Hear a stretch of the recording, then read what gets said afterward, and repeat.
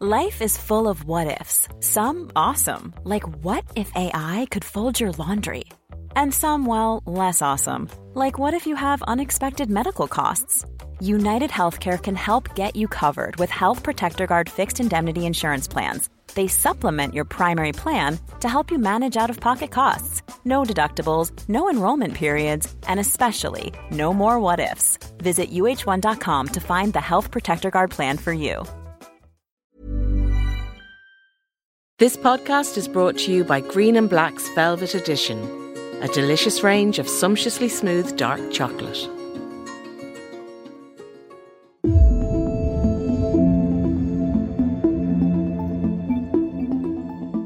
You are listening to the Irish Times Women's Podcast. I'm Kathy Sheridan. On today's podcast, Susan Jane White is back with another book. This time it's a collection of whole food batch cook recipes to save you time and money in her new book, cleverly called Clever Batch. Later she shares her kitchen ninja secrets with Roisin Ingle. But first, giving birth is the land that feminism forgot, and women need control in the delivery room. That's the core point being made by journalist and founder of the positive birth movement, Millie Hill, in her new book, Give Birth Like a Feminist. In today's podcast, she speaks to our co-producer Jennifer Ryan about why nurses and midwives should ensure that the mother is the one making decisions on the labour ward, and why there are parallels between the treatment of pregnant women and sexual harassment in the pre-Me Too era. Millie Hill, you're a journalist, but you're also the founder of the Positive Birth Movement. For anyone listening to this podcast who might not be familiar with it, can you explain first what that's about and why you decided to found it? Sure. So the Positive Birth Movement is an organisation that I set up 7 years ago now. And basically what it is it's a network of real life antenatal groups where women can go and meet other women, other pregnant women and their partners, and listen to positive birth stories, which come in all different shapes and forms, and talk to each other and share information about their rights and about their choices in birth. And there are about 300 groups around the world. There's about 200 in the UK, and I think there's 5 in Ireland. And basically, the idea of it is that it's all linked up by social media. So I had the idea for it myself when I was kind of like in the midst of my own pregnancies and thinking a lot about birth. And also when social media was really kind of taking off, I suppose, for everybody. So I just kind of thought, wouldn't it be wonderful if we could use social media somehow to connect women together more so that they can share information in a way that was already happening, but just to bring it all under one umbrella. So that's what it is. It's a network of groups all linked up by social media. And you wrote a book called The Positive Birth Book, and now you've written a second one, which is called Give Birth Like a Feminist. Can you tell me why you decided to write it? Well, I was just so excited to be given the opportunity to write it, really. I mean, I think the whole reason that I got involved in the birth conversation in the first place is because deep down, I've always felt that this was a feminist issue. And suddenly I found that I was putting that idea, out there through journalism, etc., and that a publisher was interested in me actually writing that book. So for me, that was an amazing moment to be given the opportunity to kind of bring together all of the thinking I'd done about birth over the last decade, really, into one place, and to put it all through a feminist lens. And in the book, you talk about the fact that when it comes to birth, the prevailing message that pregnant people are on the receiving end of when they express any fear or concern or maybe ask some questions is that a healthy baby is all that matters. Yes, that's certainly the end goal. But you say that reducing it to that one thing implies that a pregnant person's experience doesn't matter so long as a healthy baby is the result of it. Yeah, I mean, I think it's a problematic phrase, and the way it kind of trips off people's tongues is worrying. It gives women two messages. First of all, it comes to them when they're in their pregnancy, and they start to take an active role in looking into their birth choices, thinking about what kind of birth they want. Then they will often hear that phrase. Well, just remember that what we're looking for here is a healthy baby. So, that's all that really matters. And it's well-meaning, but somehow what it's saying is, take a back seat here. And I think it's quite disempowering. And then the other time that it comes to women is after they've had their baby, if they try to raise their voice and say, I really wasn't comfortable with what happened to me in that situation, they then get reminded, well, just focus on your healthy baby. That's all that matters. So then it becomes quite a silencing phrase, because it's basically saying, well, I just think there's an undercurrent there that's saying women don't matter, and we need to challenge that. Women who take an active interest in how their birth actually is, what that actual experience is like for them as a person, as a human, shouldn't be discouraged from doing that, because, it is a massive day in a woman's life, and women matter. And the beginning of the book is an exploration of that whole idea of the power imbalance in the birth room. And a lot of pregnant people, and I think particularly first-time mothers, will experience a lack of agency when it comes to giving birth. And a lot of women who you've spoken to and the stories that you share in this book, they didn't know that they were allowed to ask questions or make any choices about their birth. So how can we change that? Well, by just continuing to spread the message, I think that women do have agency in birth, and they do have a right to ask questions, and they do have a right to decline things that they don't feel comfortable about, etc. I mean, it's shocking how that message is not spreading very far still. I speak at like mainstream maternity events, and my whole talk is normally about, rights in birth and choice in birth, and these are all the different choices, and this is how you make a birth plan. But the kind of overriding point that a lot of people get who come to those talks, and they come up to me afterwards to talk about it, is just simply that I didn't know that I had a choice about these things. And it's shocking to think that people are going into the birth experience not just being misinformed about what choices they have, but being misinformed that they actually even have a choice, that they have a voice, that they have any autonomy. We wouldn't accept that in any other area of our lives, being on the back foot all the time and having to kind of ask permission for everything. If that was happening in our relationship or in our work life, we just simply wouldn't accept it in the 21st century. So I don't think we should be accepting it in birth either.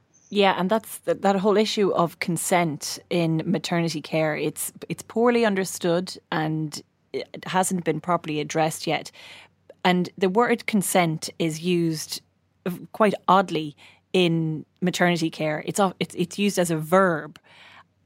Can you explain what's meant by consent when it comes to maternity care? Because I know in the book as well, you have like a list of terms that are used in the birthing room and what they actually mean in real life. And consent is one of those.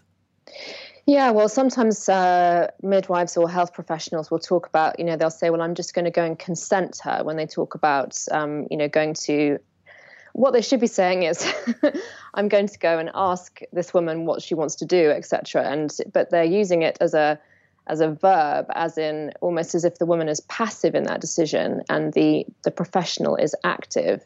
And sometimes, there's a lot of talk about informed consent, but we should really be talking about informed decision-making, because even saying informed consent carries with it the underlying assumption that the woman is going to agree to what's being offered to her.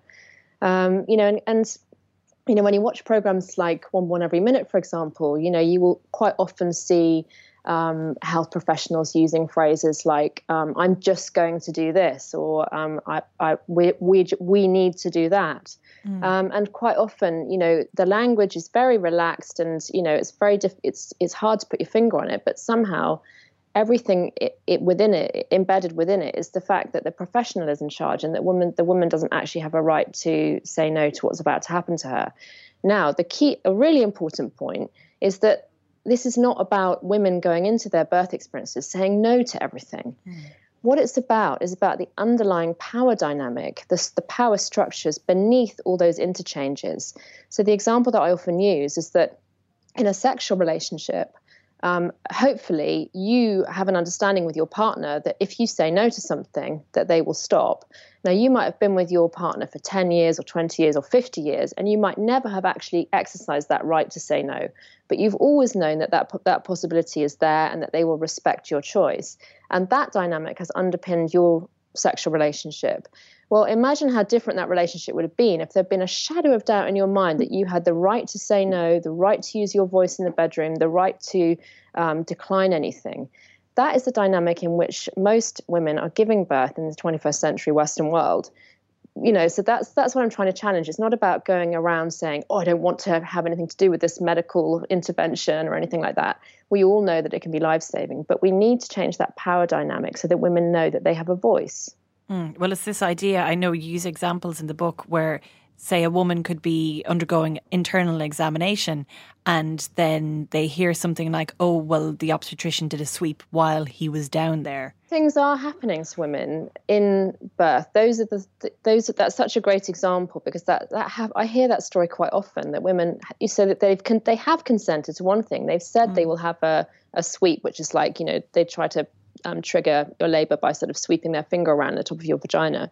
And they've agreed to that. But then afterwards they're told, oh, by the way, I've broken your waters. Mm-hmm. So they haven't consented to that. But it's very difficult in these situations to sort of pinpoint what's happened and to complain, because it's all dressed up in a sort of package of maternity care. So it is difficult to sort of...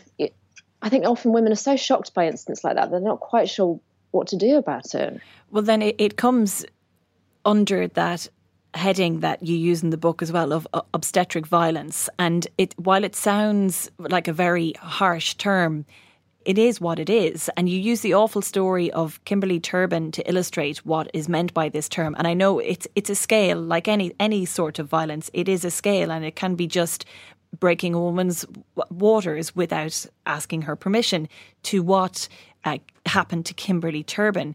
Can you give a little bit of context? I know it's a difficult story to talk about, but I think it is worth mentioning. Okay, so Kimberly Turbin was a woman in America who, one of her relatives was filming the birth, as quite often happens. And what happened in her case was that the obstetrician, who was actually already sitting kind of on a stool between her knees waiting for the baby to be born to begin with. So, I mean, we could have another whole conversation about practices like that and how disempowering they are and how unhelpful they are to women who are trying to give birth. But anyway, he was sat there and he wanted to do an episiotomy. And she said, no, I don't want an episiotomy. I want to try and give birth without it. Why can't I try? And he started being very derogatory towards her, saying things like, well, why don't you go back to Kentucky, kind of implying that she was back, her desire for a natural birth implied that she was backward in some way. And eventually, against her will, he did cut her. And for our listeners who might not know what an episiotomy is, can you explain it? I mean, it's one of those words that when you become pregnant, it's a word you learn very quickly, and it's something that most women would want to avoid. Yes, it's a cut to the perineum, which is the skin between your vagina and your bottom, which just allows the vaginal opening to become a little bit bigger to help the baby get out. And sometimes it's necessary, or it could be considered necessary, again, as a whole new conversation to be had around episiotomy itself. But quite often it's used in forceps deliveries, etc. So it does happen sometimes. But in this case, it was done completely and utterly without her consent, and the whole thing was captured on camera. And the interesting thing about what happened to her is that she, it wasn't really unusual that had happened, really. There are lots of cases of women getting things without consent in childbirth. But what was different about Kimberly was, A, that it was captured on camera, and B, that she then decided to do something about it. She decided to complain. So she did, with the help of an advocacy organization, she did bring a case, and it was eventually settled out of court, I believe. But yeah. So that's an example of obstetric violence that you can kind of pin down and say, well, this is clearly a violent act against her. Having said that, it was very difficult. It took them a year to find a lawyer to represent her, because most of the people that they approached, the advocacy organization approached, just felt, well, that's just part of childbirth. The doctor was just doing what he felt needed to be done to get the baby out safely. So there is that kind of pervading idea, and I think it comes into all of our consciousnesses, like the woman we were talking about who maybe has her waters broken while they're in there. Maybe half of her thinks, oh, I wasn't expecting that to happen. The other half of her thinks, oh, well, I guess they're just doing their best. They know what they're doing, and so there is that belief that the medical professionals and they do know what they're doing. We're not going to say they don't, but there is, you just accept things as necessary in the moment. And it goes back to that idea of the end result being the most important thing, a healthy baby. But one of the most ironic things I think about women's bad experiences of childbirth is that often it is women midwives that they have encountered along the way. Absolutely, yeah. I mean, the majority of people working in the birth world are women, of course. And, we have to be clear that this is about a systemic problem. It's not personal. So if anyone is listening to this who's a midwife or an obstetrician, it's not about you personally. It's about how this culture has grown across the system. And yes, that system has its roots in patriarchy because we live in a patriarchy.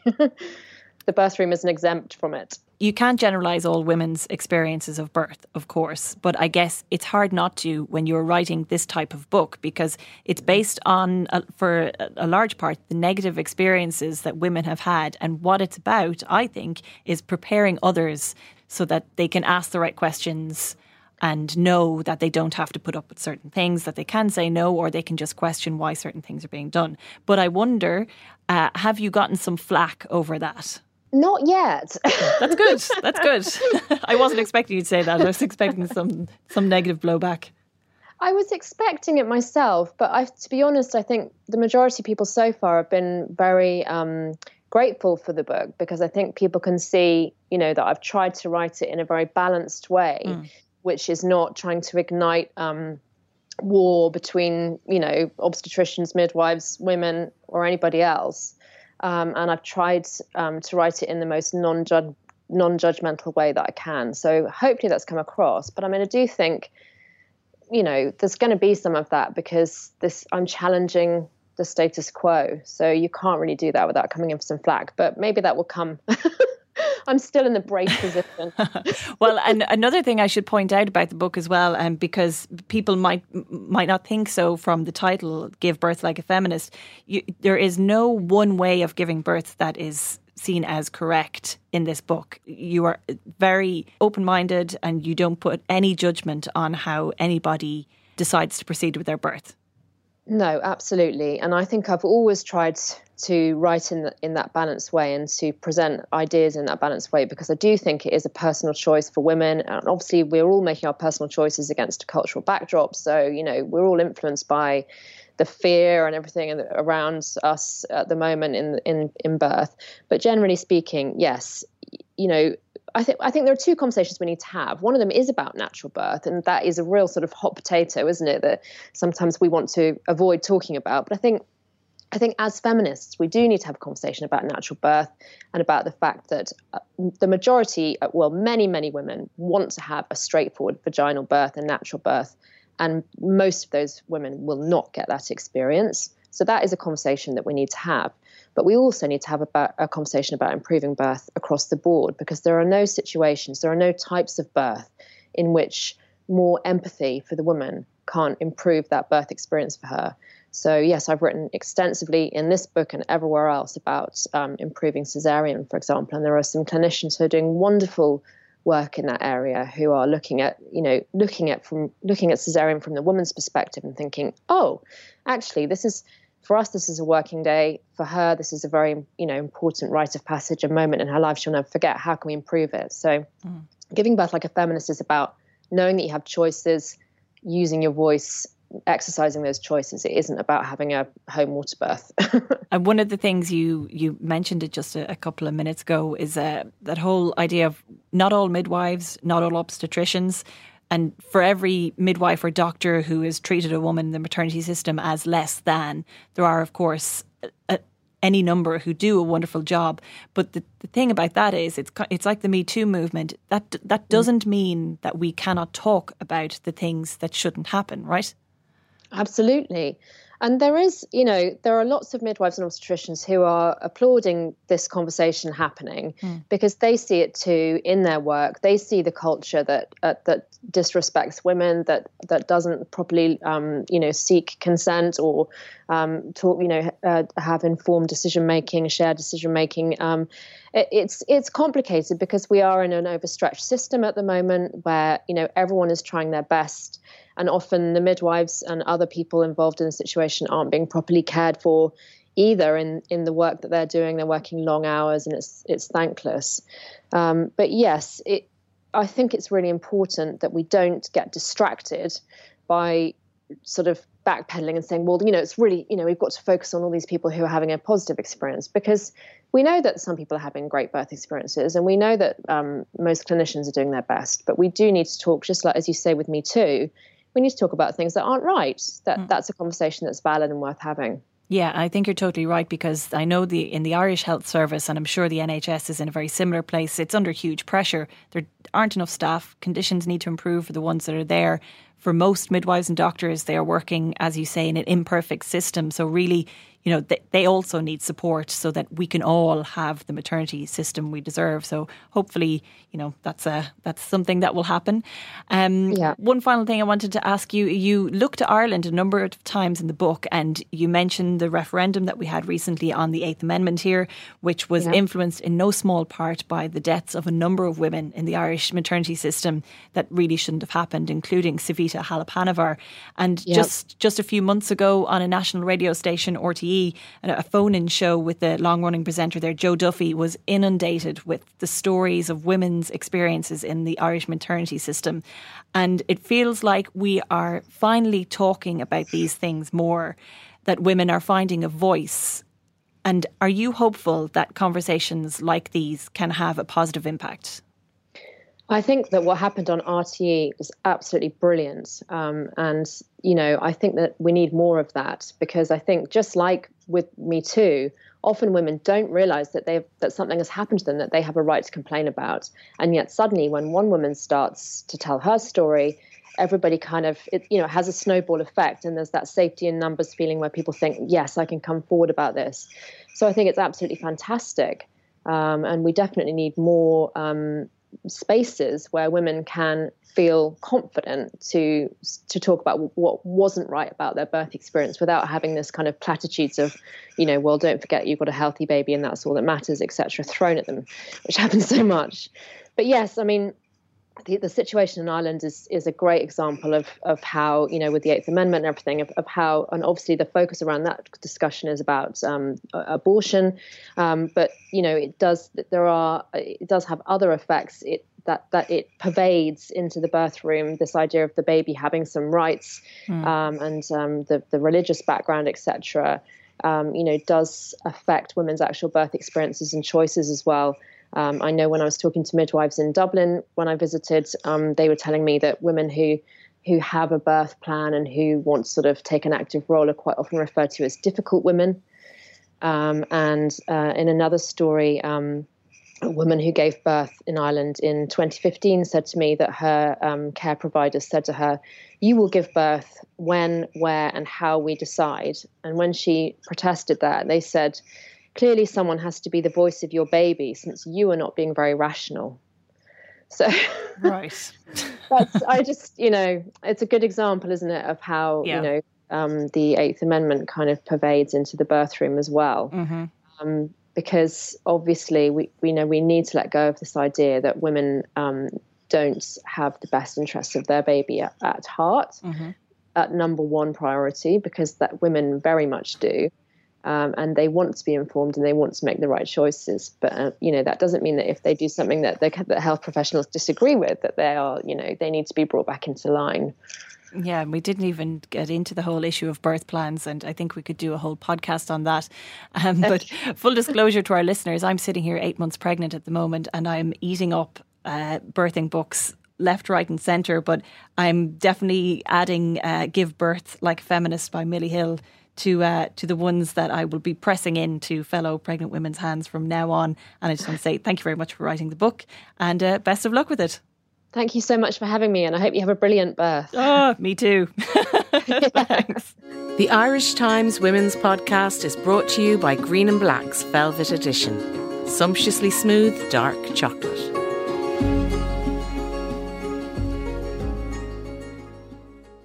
Now, Susan Jane White has crammed heaps of nourishing dishes that can sit in your fridge all week or hang on your kitchen shelf, ready to be assembled at a moment's notice, into her new book, Clever Batch. She talks to Roisin about how to ensure that every meal is healthy and delicious, no matter how many people are eating or how quickly it needs to be assembled. Susan, I love the title of your book. It's called Clever Batch, and we can all understand why it's called Batch. And I had some other alternative titles. What a Complete Batch. Smack My Batch Up. Oh, it's endless possibilities. But the name is great. It's all about making life easier in the kitchen, which is music to all the ears of listeners, I think, who are juggling all that. Even if you don't have kids, just getting your dinner on the table is a massive event and achievement. So tell us about the concept of the book, first of all. Yes. Well, in truth, the concept of the book came because I wanted to write myself a book. I was at a stage in my life where I had a lot less money, a lot less time, and a lot less patience. And I didn't want another cookbook in my kitchen. I wanted a personal cleaner and a personal cook. And I didn't want another freaking meditation app that everyone was telling me to download. So I just ended up, through circumstances which were beyond my control, I was either spending all my time in looking after sick people or trying to squash different fires that were going on in my personal life. And so I just decided I'm going to have to nourish myself by making massive batches of really good, nourishing food, which would feed me and my family at a time where they really do need nourishment. And then it just kind of took a whole life of its own and a rhythm of its own, and it's how I survived. So Monday to Friday, I wasn't even cooking. I don't even know if there's a cookbook on the market that discourages you from cooking Monday to Friday, but this one does. That's why I like the sound of it. Anything that appeals to my lazy side, which is very large, appeals to me. So you are basically talking about the recipes, because what you do is very nutritious. It's, you had an immune disorder when you were in your 20s. Correct. Which kind of led to this food odyssey in a way. Like you weren't always the healthiest eater. No, I definitely wasn't. I used to mainline burgers and curly whirlies and caffeine. I just can't imagine it. I'm looking at you and I just can't see a curly whirly in your life at all. There was bang, bang, bang, one after the other. I couldn't just have one. I'd be like going for a second and third. And when you're young, you think you're invincible. You think that healthy food is really for people who later in life are sick or are losing their hair or just aging. So it never occurred to me that I would actually have to. And also, everyone was eating the same diet. You get up in the morning, you have cereal, you had like a pizza or sandwiches at lunchtime, and then you had pasta in the evening. So when I looked at my diet, I was eating the same stuff, and none of it was nutritious. It was just white flour and white sugar and nothing that's going to excite my toes or my brain cells. So eventually, I was digging my way to the grave with my teeth, as one of the doctors had said to me. Nice doctor. Nice doctor, yeah. Nice. And a moment, an epiphany, which I pretty much realised that, I have to start looking after myself right now. And I didn't fancy having to learn how to cook. I wasn't cooking either at the time. I enjoyed baking, but cooking was something I thought that just boring people with lame social lives did. And now I realise that it's smart people who cook, and actually very smart people batch cook. Because if you're not going to look after your body, no one else is going to do it for you. So, and especially as the years go on, and I've had children and I'm cooking for other people, I'm the kind of person who likes to give my cooking to people, and there's always someone sick in your life, right? So I'm on a weekly basis, I'm doing little doorstep drops to people who need it in their life, and it feels really good, and they appreciate it, and I appreciate that I'm able to offer this extra nutrition to them, and it makes sense in a way that curly whirlies never did. Well, you're talking about creating meals, and I like the way you described this, that will sit in your fridge, that they'll hang out on the shelves, and they'll wait patiently in the freezer. Yeah. So there's basically, when you're making this food, it's with the idea that it's going to serve your future self in a way. Like, your Wednesday self is going to really appreciate you. It's going to say, oh, I'm so brilliant. Like we do with a hangover sometimes, the night before. Some people, I don't, but some people leave a can of Coke beside their bed. And I've heard they know that, or Barocca or something. Exactly. Yeah. So these meals are all things that you're planning with the idea to using them and to make your week a much more calm sort of situation. So give us an example. You do at the beginning of the book have a kind of Monday to Friday thing, but you talk about, say, cooking up at the beginning. Are you doing this on a Sunday or are you doing it at the weekend mostly? Yeah, funny. Cooking? I'm actually doing it today because it just suits that. So it's whenever, can do it today. It's whenever you have the time, really. But I love Sundays. I really do love Sundays. I'll give your listeners an idea of what my week, say, this week is like. So I didn't batch cook over the weekend. My weekend was crazy, but my freezer was pretty full. I should also probably point out that my freezer is 2 shelves. That's it. And I don't recommend more. I was going to say, do you have a huge American freezer? Okay, because I only have a small freezer. I wouldn't know where to find my stuff. Right. Okay. That would freak me out. That's just too much. So I have a really small freezer. You don't have to have a chest freezer to benefit from this. So I didn't get to batch cook over the weekend, but I had been batch cooking in previous weeks, even a few months ago. So I took out loads of stuff, like I had a lentil bolognese, so the whole family were able to have it. And we were even able to chop and change the pasta. I wanted buckwheat pasta. My boys loved chickpea pasta. And then my husband was going for plain white spaghetti pasta like his childhood. And we were all satisfied. I have to say, some people will be going, chickpea pasta. A, what is that? And B, how come your boys like chickpea pasta? But you see, if you grow up in a house with Susan Jane White, that's what's going to happen. Don't knock it. You'd love your kids to eat. You can get it in Dunn's. Can you? Yeah, it's an organic range called Bunalun, and it's chickpea and wheat, so I think it's 50-50.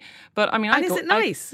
Okay. They prefer that. They will go try for that. Yeah. But anyway, go ahead. So you had this lentil bolognese that had been hanging out in your fridge. You take it out the night before, and it feels so good. I can't tell you. It feels like kind of scratching an itch, and you feel like a cross between Marie Kondo and Mary Poppins. It's just a great advertisement.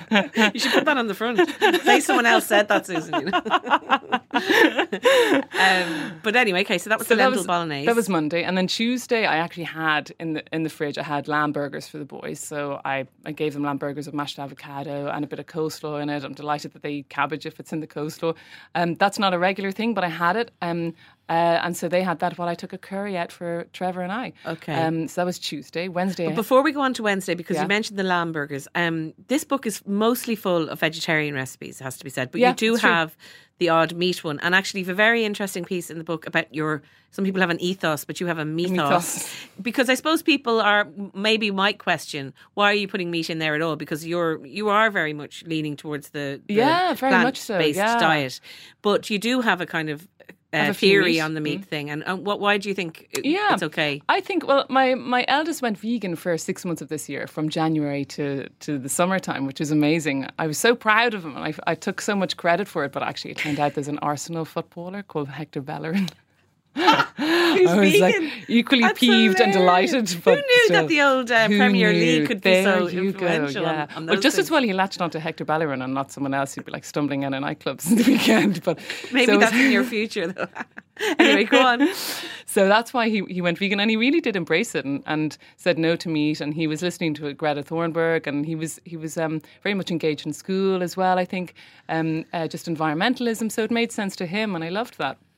But quite prior to that, anyway, we've been focusing on vegetables simply because they taste amazing in curries. And if you make vegetables taste really good, you're not going to miss meat. So rather than saying no, we're cutting down on meat, because I don't think penance is a way to ever treat food. It's just unhelpful. Certainly to me, we just upped our veggie intake, and it was really easy. We didn't even know. We upped our veggie intake. And the mythos that you're referring to in the book, the chapter that I've written about meat, I started looking at the sort of misadventure that the meat industry is. When you walk into a supermarket, you're surrounded by dismembered limbs of animals. That's really normal to you and I. I'm pretty ashamed that it's normal, but it freaked my son Benjamin, because I'd never bring them to big, huge supermarkets. I'd end up, having a tantrum myself and being in the aisle and my legs and arms flaying. It's just hard to bring children into supermarkets, so I generally don't do it. So looking at his reaction when he found meat, he was like, "This is disgusting. What part of the animal is this?" Like, yeah. You're right. This is disgusting. Why are we normalizing this? So my approach is when I get meat, I go to a butcher's. And I talked to the butcher, and I still buy meat. Meat isn't bad. It's just, I think, our attitude towards it and having our mindless kind of bovine consumption of it, excuse the pun. But so I've reassessed my relationship with meat. I'm very happy to visit butchers rather than get it in plastic boxes in supermarkets. And so that's suited us. And you know what? I'm using everything now rather than throwing out a chicken carcass. I'm always using the chicken carcass for bone broth. And actually what I do in my freezer, I have something called a freezer stock bag. And this has been incredible for the amount of soups and stock that we're taking in our family. So everything from carrot peels to, when you only need a half a clove of garlic and you're wondering, what am I going to do with the other bit? I just stick it in my freezer bag. So by the end of every week, I have this bag of stuff that would have been in the compost heap. And I make stock from it with either the chicken carcass. If I don't have a chicken carcass, I'll put Parmesan rinds, and it makes amazing stock. Now, I'm just listening to you here, and I think this is really fascinating. But there might be some people listening thinking, is this out of my league in a way? And talking about, yes, it's all very well. You could go off and get your, have your freezer bag and go to your butcher. But sometimes these two conversations, which are really interesting, can feel a little off-putting to people. Yeah. What do you say? I mean, I'm sure you get it all the time. Yeah. Like whether it's cost, there's people who are living on very little at the moment. Yeah. And, often when people are penalised for not having healthy diets, it's because in their worlds, they feel like it's a necessity to go and get the cheapest stuff. Yeah. And it's often not the best stuff. Yeah. So, but you also talk about, you've been in financial sort of straits, like we all have in various stages of our life. So this isn't an expensive kind of way of living, is it? It's cheaper. And that's another reason I just thought meat is sort of a luxury that I don't see necessary, especially when vegetarian cooking can taste so good. Now it can taste pretty bad as well. So I've made as many mistakes as I have successes, and luckily it's the successes I've chronicled in the book. Thank goodness. But thank goodness. But the vegetarian curries, of which most of them are way cheaper than actually using meat. So for example, Dunstore has had, tonight I'm doing a butternut curry with green beans, and the butternut costs €1. So I have 2 butternuts. That's going to serve 8, and I'm going to stock my freezer for probably the cost of €7. So I think I'm spending less by using less meat, but I'm also I don't feel like I'm penalising my taste buds or anybody else in my family. Yeah, because another person I find really interesting is Jack Monroe, the bootstrap chef. And she is so good because she's been from a very sort of economically challenged situation in her life, single parent and all of that. And then she says exactly how much the recipes cost, and they're often like 20p or 70p. Yeah. And it's because of all the things that you're saying. So in a way, I suppose it's about, it's not like you're going to get your book or, say, Jack Monroe's book in every classroom, but there's a certain education thing around this too, isn't there? Helping people to understand that actually a vegetable curry can be just as tasty or, can not take loads of time. But anyway, carry on to your Wednesday. So. Well, it knits quite what you've just said there, not taking a lot of time, knits perfectly into Wednesday, because I just took something, have you heard of beef bourguignon? I did with beetroot. So it's beetroot bourguignon. Beet bourguignon. I just can't beat bourguignon. It is really good. And I'm not very fond of beetroot because there's mustard and red wine and stock in it. Okay. So again, the recipe. And that freezes okay. It freezes beautifully. Because I would have thought beetroot, I wouldn't have. No, it freezes. It's really meaty, and there's mushrooms in it. And if you're leery about mushrooms, you can leave the mushrooms out. It tastes just beautiful without it. And I had that with mashed potato and a bit of yogurt with grated horseradish in it, or you just have a horseradish jar, which you can buy in all supermarkets as well, and stir it through the yogurt, and it was phenomenal. It was so tasty. And my husband Trevor isn't very fond of beetroot and loves beef, so he was not most impressed about the idea of beef bourguignon, and he loved it. He's like, this is in your top 5, Susan. I know he has quite high standards, and so he wouldn't be just humouring you by pretending to like your beef bourguignon. No, he never tries to humour me in relation to food. No. Okay, so then I should tell your listeners he was a restaurant critic for a very long time in his life. So tell me, when we're on Thursday then? Or? So tonight I'm going to do a lovely big butternut and green bean curry with coconut milk, and loads. The trick is loads of spice. So in many recipes, when you're doing a curry, it might call for 1 teaspoon of curry powder. I measure like 30 grams, which is about 5 tablespoons, and that's going to whack up the taste, and just make it worth your while as well. I'm all for powerful, pungent tastes, and then I usually serve my curry either with a poached egg or beside rice and a bit of yogurt. And yogurt lasts a long time in the fridge, so you can go a week or two without cooking if you've got a few things in your freezer and a few things to knock up around it, like a poached egg. So one night you can have the poached egg, another night fried halloumi maybe on top, another night rice, another night pompidom and yogurt. So there's all these combinations I've been working on as well, mainly because this is how I'm living. I want more time in my life, and I want to be. You know what? I don't like feeling like a failure at 6 p.m. You know that honking stress when you go, Yes, I do. What am I going to feed the children? Yeah. And then you go, oh my God, I have to feed myself as well. Yeah. And one sometimes it gets thing boring. that's changed our life of the week? It's funny because it was before I knew about your book, but we make a black bean burrito thing. So it's basically a lovely sauce that just goes in tortillas, and you add like sour cream and cheese and coriander, and you just it's a really easy thing. So we've started making that. Well, I should say Johnny has, my partner has, making that on a Sunday and putting it in the freezer. So it's our Wednesday dinner every Wednesday. So every Wednesday we have this absolute, like you talked about, that feeling of not feeling like a failure.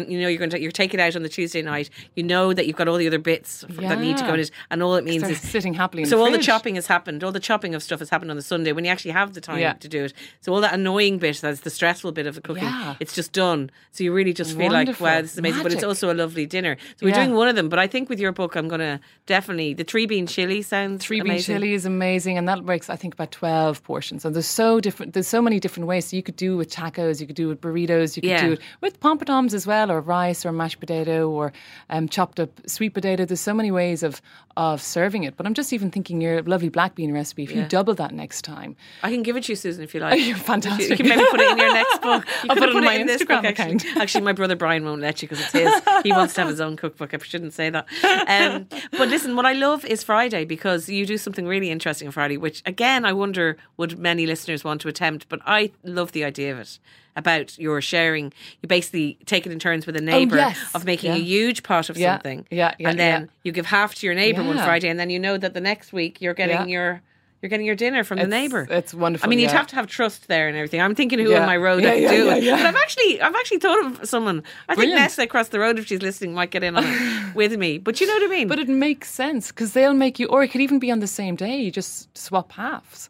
So, and if you're not going to use it that night, that's fine. You put it in your freezer. It's amazing. So there's lots of different ways. That communal sort of feeling is lovely. Yeah, it's gorgeous. And I really encourage people to have that conversation with their neighbours, and even just to pick out a few recipes from the book and go, here, will you do that this week and I'll do this. And if there are any listeners who really love the idea of this and have no idea how they're going to start, look, start in a day that you've got some time. So let's just say Sunday. A lot of people have Sunday. It might be Sunday, it might not be. And then own that space. So pick a podcast that you love listening to. Obviously, the women's podcast. Exactly. Or back to yours. I'll put in a cross plug there. Thank you. And then, or your favourite Spotify list. I'm really vibing off Sufjan Stevens' radio at the moment. I really love that. And then suddenly you own the space and you enjoy being in the kitchen. It's not a chore. And start with one recipe a week. And then by the end of the year, you know what? You're going to have mastered 52 beautiful recipes. So that's how easy it is a year later to actually get on top of this and change your life. You have 2 other books I should tell people, The Extra Virgin Kitchen and The Virtuous Tart, which won an Irish Book Award.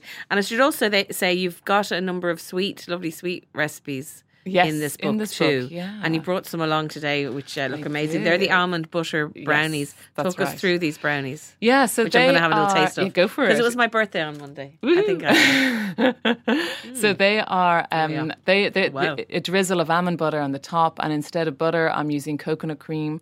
It actually works out cheaper as well, coincidentally. I do that because my mum has an allergy to dairy, and they're lovely. Yeah, and I don't really like much coconut. No, I know you're not. I'm not a coconut fan, and I'm always wondering, is there they're not very coconutty? They're not. No. It's good. Yeah, and I make several batches of those every week, and they freeze as well. And I use them as currency with my children. So like, can't recommend them enough. You've also got unicorn bonbons. Unicorn bonbons. So colour different instead of buying different food colourings, you can buy Mother Nature's plant colourings like turmeric for yellow. There's beetroot powder, which sounds ridiculous, but it's cheap. It's €1 for a little tiny packet. It's purple powder, and you can make little purple bonbons from, again, desiccated coconut, whizzing it up in a NutriBullet or a food processor with a bit of coconut oil and honey. And my kids love these, and they bring them into school as well. And they might be green some days if I have like frozen barley grass powder, which I bought 2 years ago. Brilliant. And I have frozen. And something that's intrigued me, strawberry and olive oil ice lollies. Yeah. Which doesn't sound very nice, I have to tell you. Oh, they're amazing. Okay. Yeah. So it's just strawberries and a bit of banana. You don't taste the banana, but it gives the creaminess. But also the olive oil, any fat in when you freeze fat, it tastes beautiful. It gives a better mouthfeel. In the same way cacao butter will give a great mouthfeel to chocolate. So the olive oil makes it just more luxurious. Then if you didn't have the olive oil, it'd be kind of icy and sorbet-ish, which doesn't rock my boat. So by putting olive oil, it also makes the lycopene in the strawberries, and there's a tiny bit of tomato puree in it, makes that bioavailable in the body. That's the boring science part. So that's where it came from originally. I should tell people that you're such an academic that the great thing is you learn so much reading your cookbooks always, because you really dig down into the science behind what's going on when you put these foods together. Yeah, those kind of things excite me. So that sounds as fancy as it goes. There's lots of cookie recipes that you put your cookie dough in the freezer as well. And also there's different chapters where you're making freezer dressings or chimichurri or sriracha. Yeah, I have to speak to you about something, because you say in a book that if you don't like kimchi, you can't be my friend. And I have in the last year discovered kimchi and I absolutely love it. But I never dreamt of making it myself. Like, it's not something I ever have in my house. But you have a recipe for kimchi. Yeah. Now, if people don't know what kimchi is, just you might explain. Yeah, because I don't think I could even explain. I just know what it tastes like, and it's delicious. It's so good, and you'll never taste two kimchis like each other. They're all very unique, and that's because it's a fermented product. So it's fermented cabbage, which sounds awful, but it's horrific. Amazing. Sounds it would traumatize a child if you try to give them fermented cabbage, but it's really spicy as well. And you can buy them in any health food store. So a lot of the time I buy my kimchi, and then other time it's really, really, really simple to make. So if I have time, I'll make my own kimchi. Okay, I didn't even know that you could buy it in a health food there store. You go. I'm going straight out now and buy, because I think my favourite thing in your book, just to finish, is the kimchi toasty. Yeah. I mean, I just like toasted sandwiches, and you've got kimchi involved and beautiful cheese. Oh my God. Cheese. Yeah, we have that. We had that last night actually for dinner.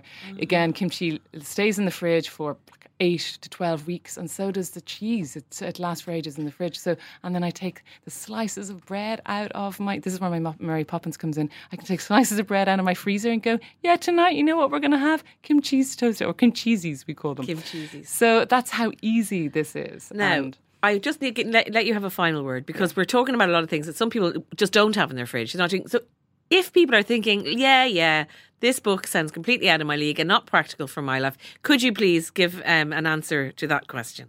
Oh, yeah, absolutely. No, it is for everyone, whether you come from a family of 6 or 7 people or whether you're single. Because you know what it is? It's gifting you time. So this incredibly demanding world we live in, and chaotic world, we have less time every single day. So there's over 180 recipes in there. I guarantee you're going to find 10 that'll change your weekly pattern.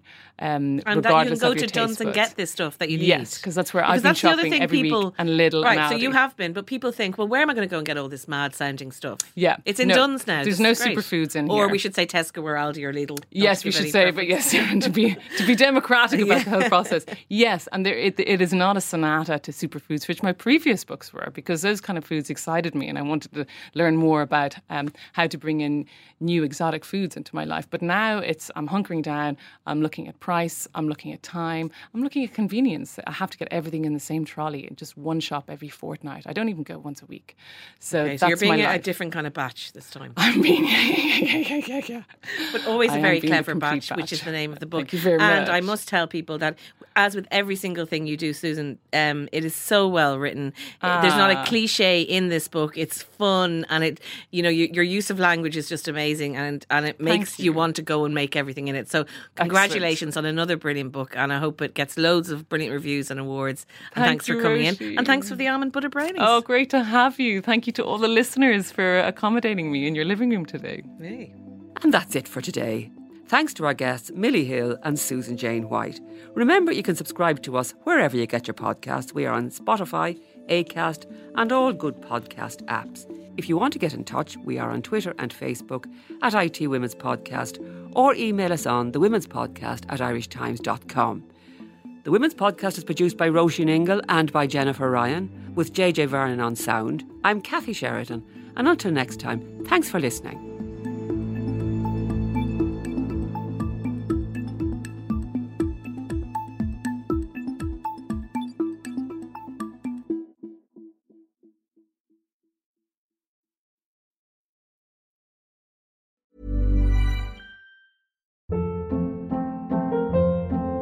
Hold up. What was that? Boring. No flavor. That was as bad as those leftovers you ate all week. Keke Palmer here, and it's time to say hello to something fresh and guilt-free. Hello Fresh. Jazz up dinner with pecan-crusted chicken or garlic butter shrimp scampi. Now that's music to my mouth. Hello Fresh. Let's get this dinner party started. Discover all the delicious possibilities at hellofresh.com.